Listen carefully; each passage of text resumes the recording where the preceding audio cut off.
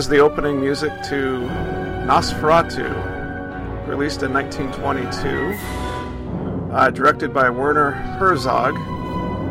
Oh wait, that's the other Nosferatu. Oh my gosh, okay.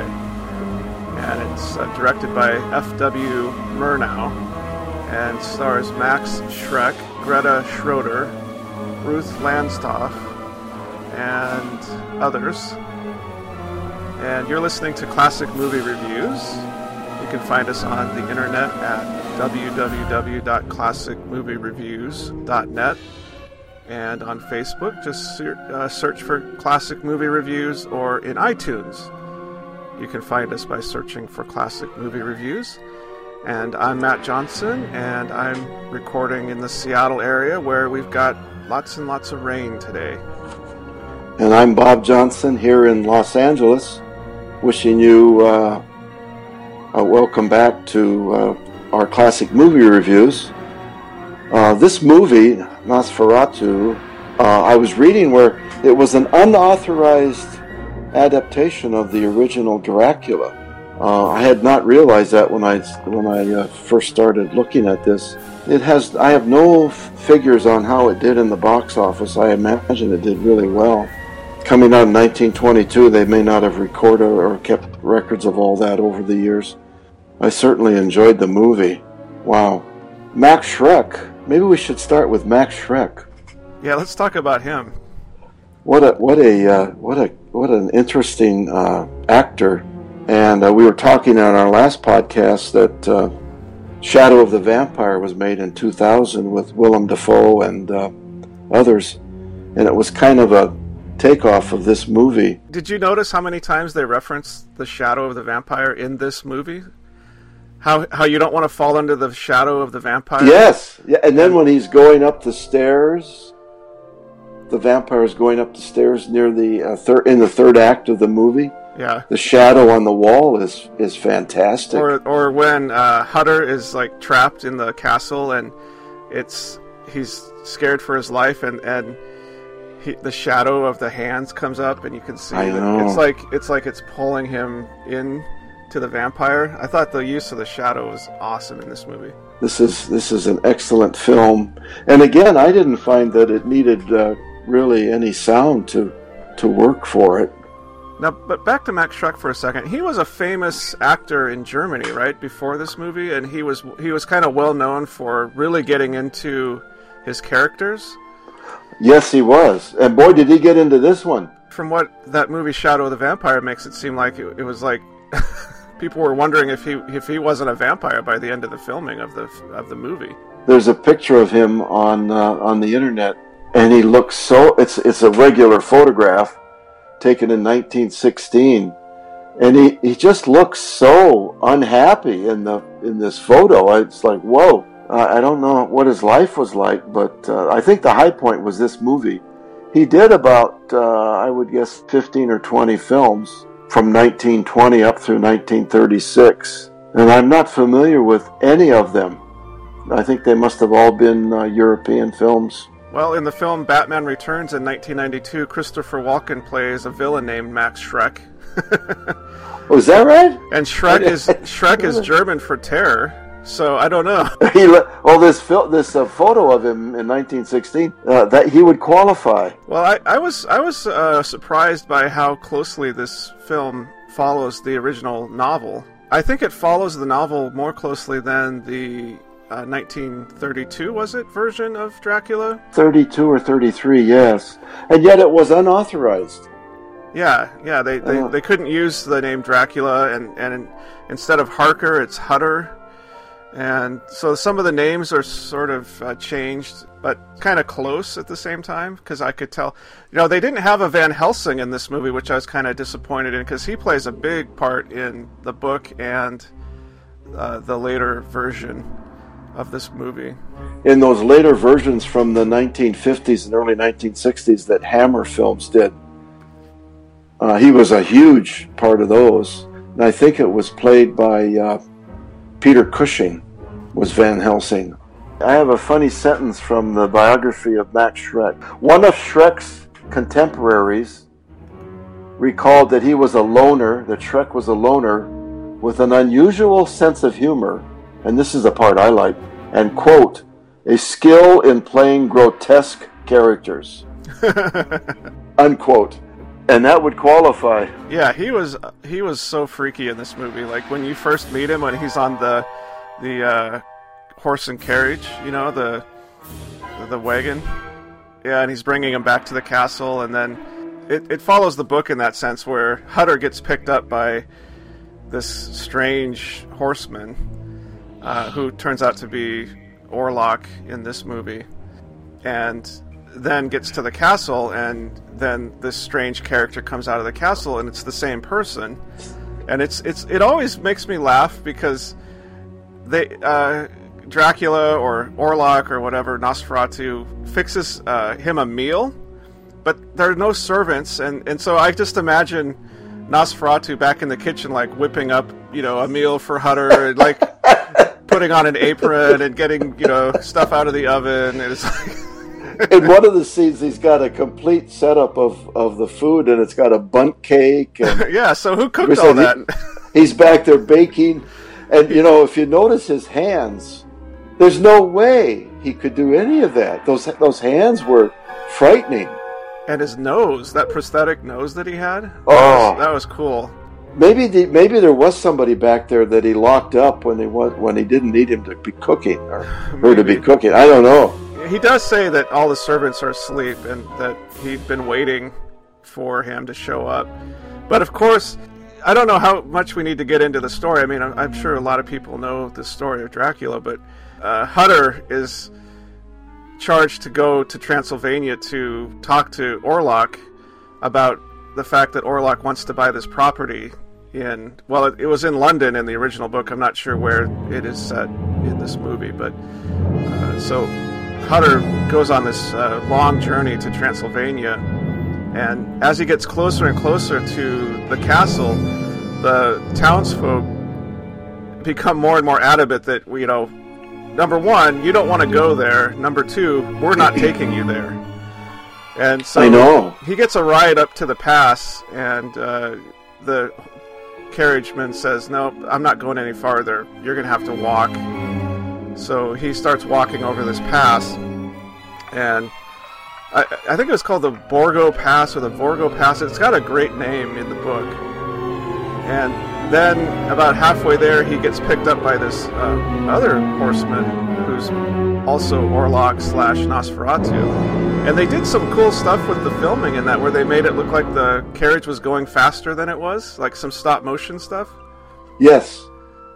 I also like the way they had decorated the carriage. It looked like a hearse. And the horses were covered up with like these black blankets and stuff. That was cool. Now, I have to ask you this. If you were Cutter, would you get in that carriage?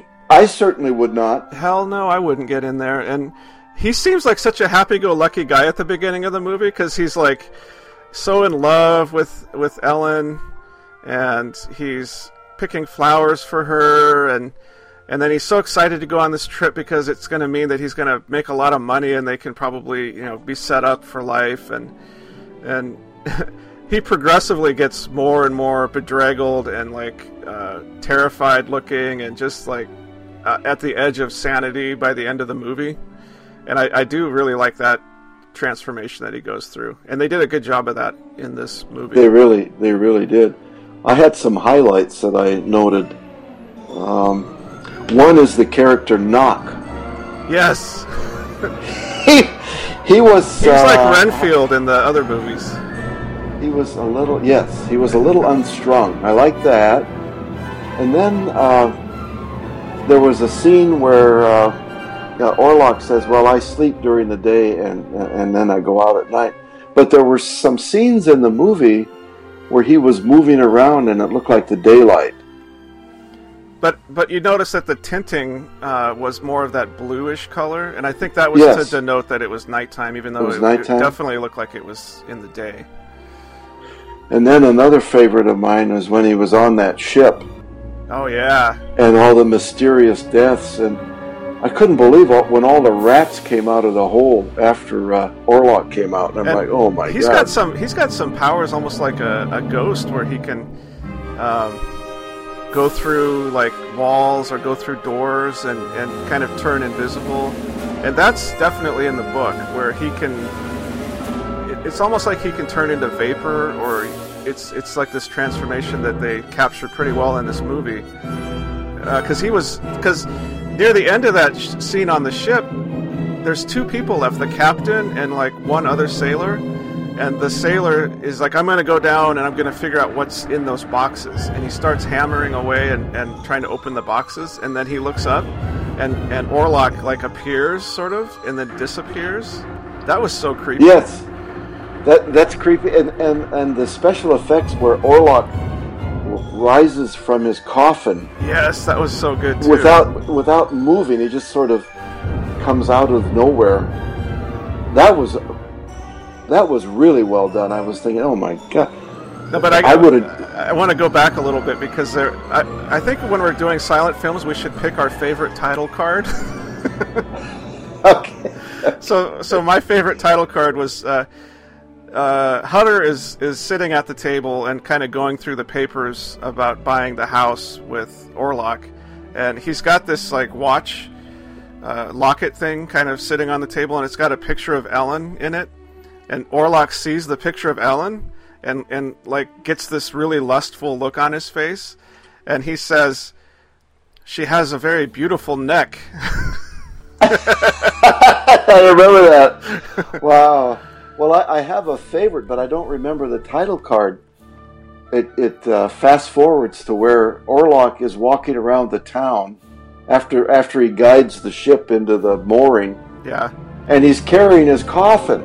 Yes. I mean, and there's nobody around, and I'm like, it's the middle of the night, and he's walking around with this coffin. And I can't remember the title card, but I'm thinking,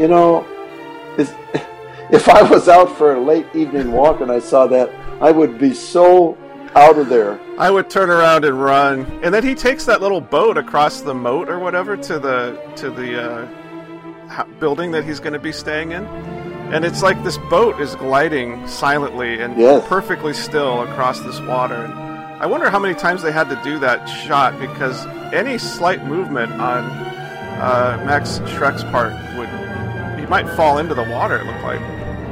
He was able to do whatever he needed to do as Orlok to get to his goal of getting to the lady with the beautiful neck. Yeah, and he has that mesmeric power to get people to kind of fall under his control, even from far away. So even when he was back in Transylvania, Ellen kind of felt his power all the way where she was, and then as he got closer and closer, Nock got crazier and crazier. Boy, did he ever. I mean, that guy, he was running all over the village. Eating spiders and eating flies and climbing around climbing like on buildings the Hunchback of Notre Dame. Yeah. Another favorite scene of mine was when Hutter goes down into the basement of the castle and sees that Orlok is sleeping in the coffin. And he looks inside the coffin, and there's Orlok with his two super sharp teeth pointing out. That was a great scene. I think one of my favorites is when Orlok is going up the stairs, and his shadow is projected against the wall, and all you see is his kind of sloped back, pointed head, and that hand. It looks like a claw. Yeah. And he's on his way up to attack the young woman whose name I just forgot as the character. Was Ellen? Ellen, I think. Ellen, yeah, Ellen Hutter. Yeah, Ellen Hutter. So, did you see the promotional still from the film of Schreck standing outside the castle?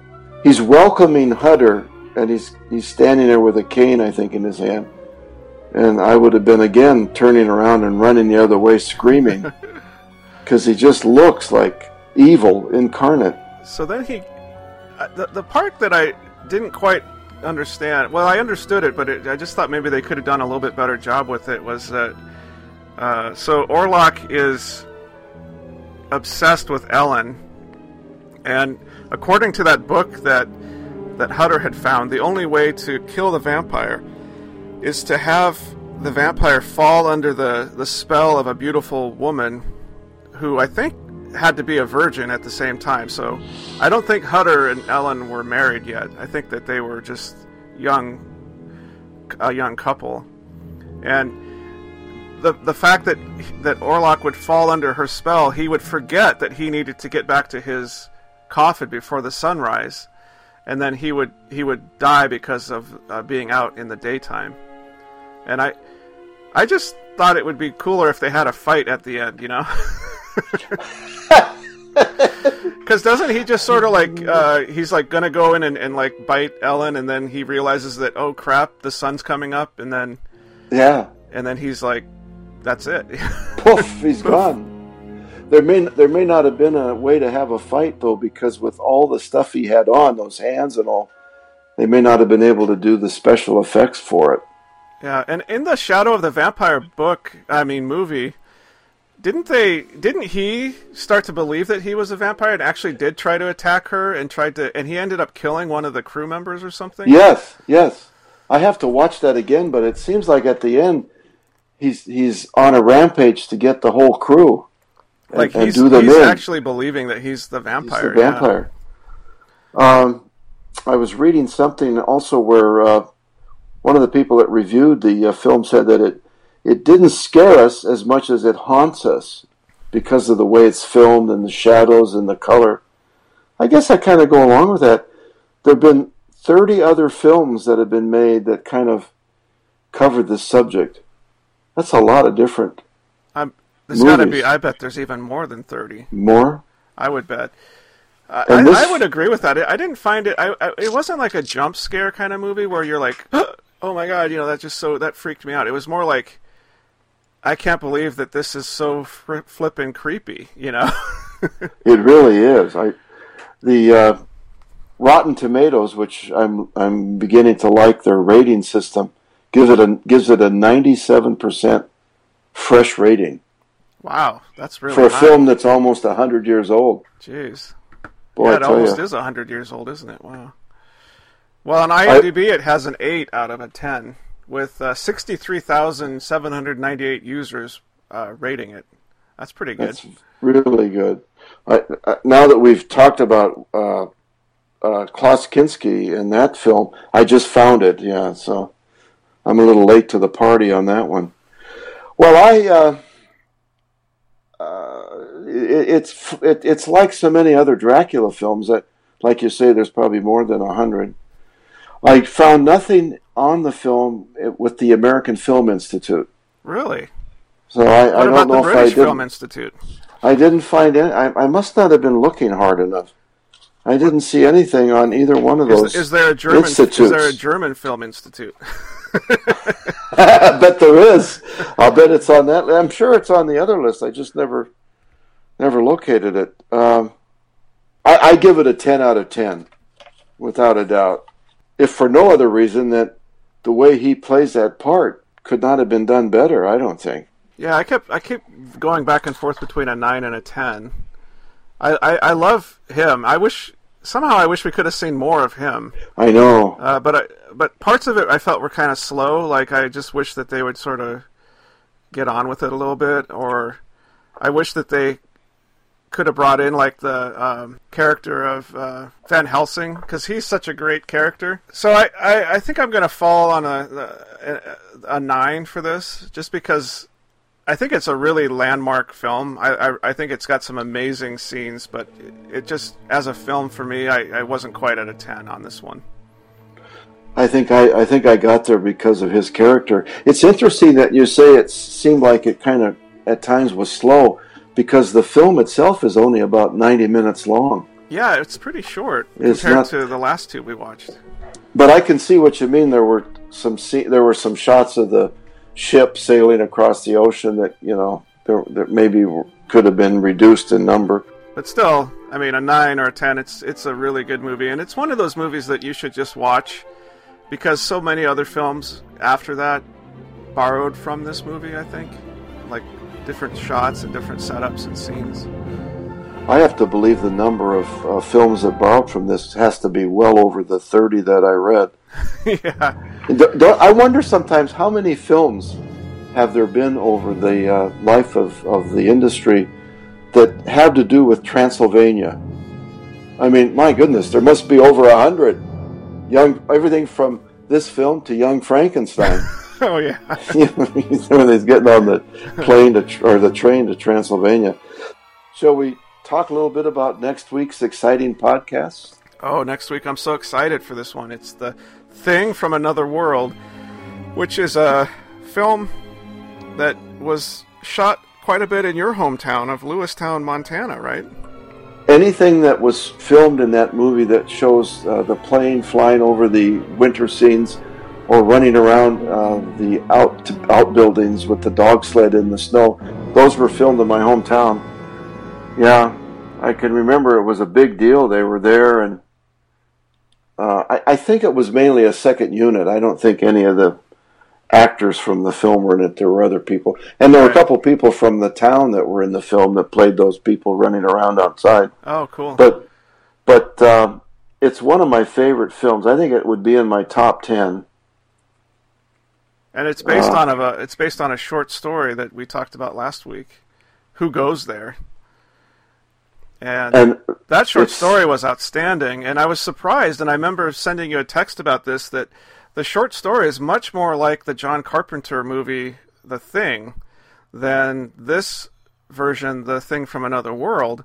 And I thought that it was going to be the reverse, to where John Carpenter kind of took it to another level of like gore and creepiness. But actually, the short story was really almost shot for shot similar to The Thing. It was. I think the only difference, well, there were probably others, but the big difference for me was the ending was a little different between the John Carpenter film and the short story. I remember The Thing. It came out in 1951, so I would have been 10 years old. And if they had today's rating scale, I doubt that my mother and dad would have let me go. But I went with my friends, and I was so when that one scene happens where they open up the door and their thing is, I freaked out. The rest of the movie I watched with my hands over my eyes because I didn't know what was coming next.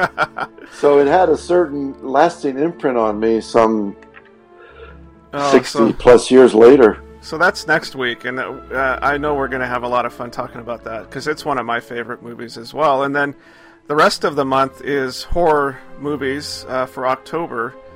Do we even know what other films we're going to watch? I think we talked about a couple. We've talked about The Omen, The Haunting, The Day the Earth Stood Still. We haven't really come up with a definitive list after The Thing from Another World. So we'll have to do some homework because there's like hundreds of films. Well, we'll have that together by next week, and we'll let you know what other films we're going to watch. And Dracula, both the Bela Lugosi version and then the Spanish version that was filmed at the same time, is coming back to theaters on October 25th. And I might actually go watch that in Bellevue. Oh, wow, I didn't know that. Is it a double feature? It's a double feature, yeah, back to back. And I think I've heard that the Spanish version is actually superior to the other one. So that may be one that we could at least talk about a little bit near the end of the month. I'm going to have to look that up. I'm sure that it'll be here at one of the ArcLight cinemas. Well, as always, it's fun to do these. Now, next week you'll have to rein me in, or we'll go on for an hour about The Thing. Yeah, we'll try to keep it to a half an hour. I'll try to behave. All right. Well, thanks for listening, everybody. This is Matt Johnson coming to you from Seattle. And Bob Johnson from Los Angeles, wishing you happy movie watching.